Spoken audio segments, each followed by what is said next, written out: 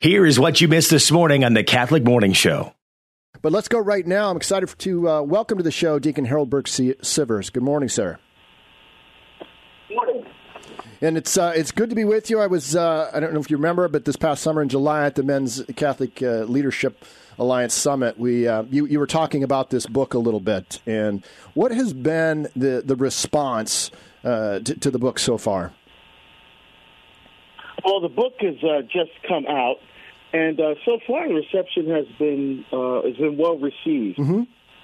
And I think the reason for that is, in discussions in race relations right now, there's a lot of anger and animosity and mm-hmm. vitriol, and there's really no one out there, no institution, organization out there really trying to cut through all that right.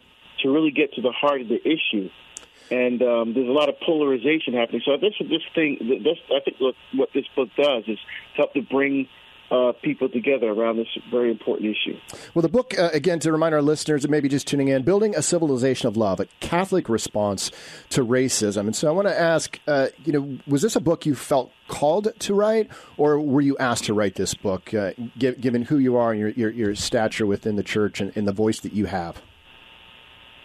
Well, I started writing this book during the pandemic. Mm-hmm. I used to travel 250,000 miles a year, and obviously I couldn't go anyplace.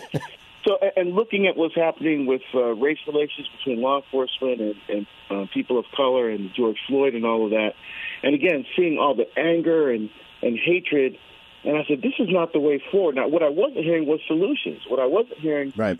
Really Catholics speaking out in any meaningful way about this issue. So I said, instead of complaining about it, I'm going to do something about it. And hence, that was the impetus for the book. Well, one of the things I know you touch on is the difference between racism and prejudice.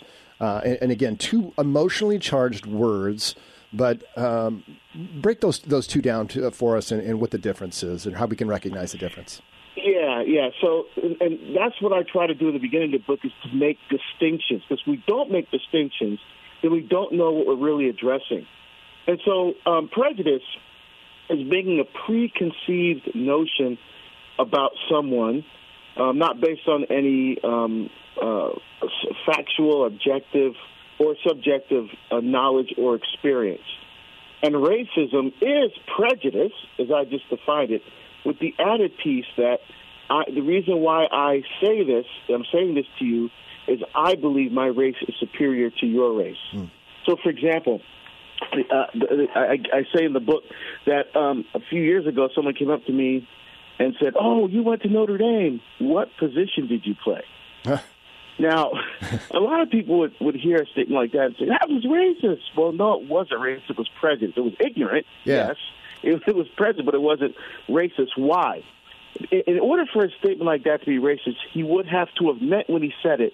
The reason why I just said that to you is I believe that people that look like you mm-hmm. are not intelligent enough to get into an institution of that academic caliber.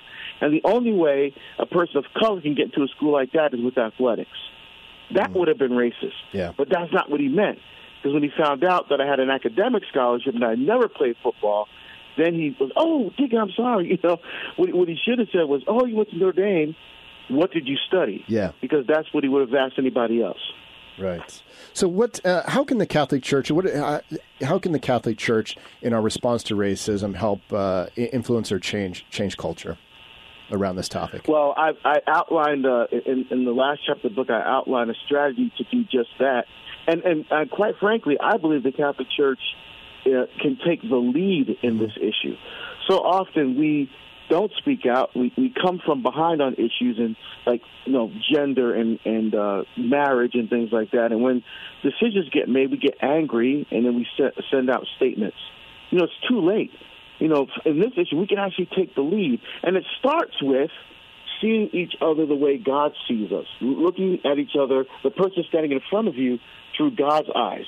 Going back to what it says in Genesis 1:27 about being made in the image and likeness of God.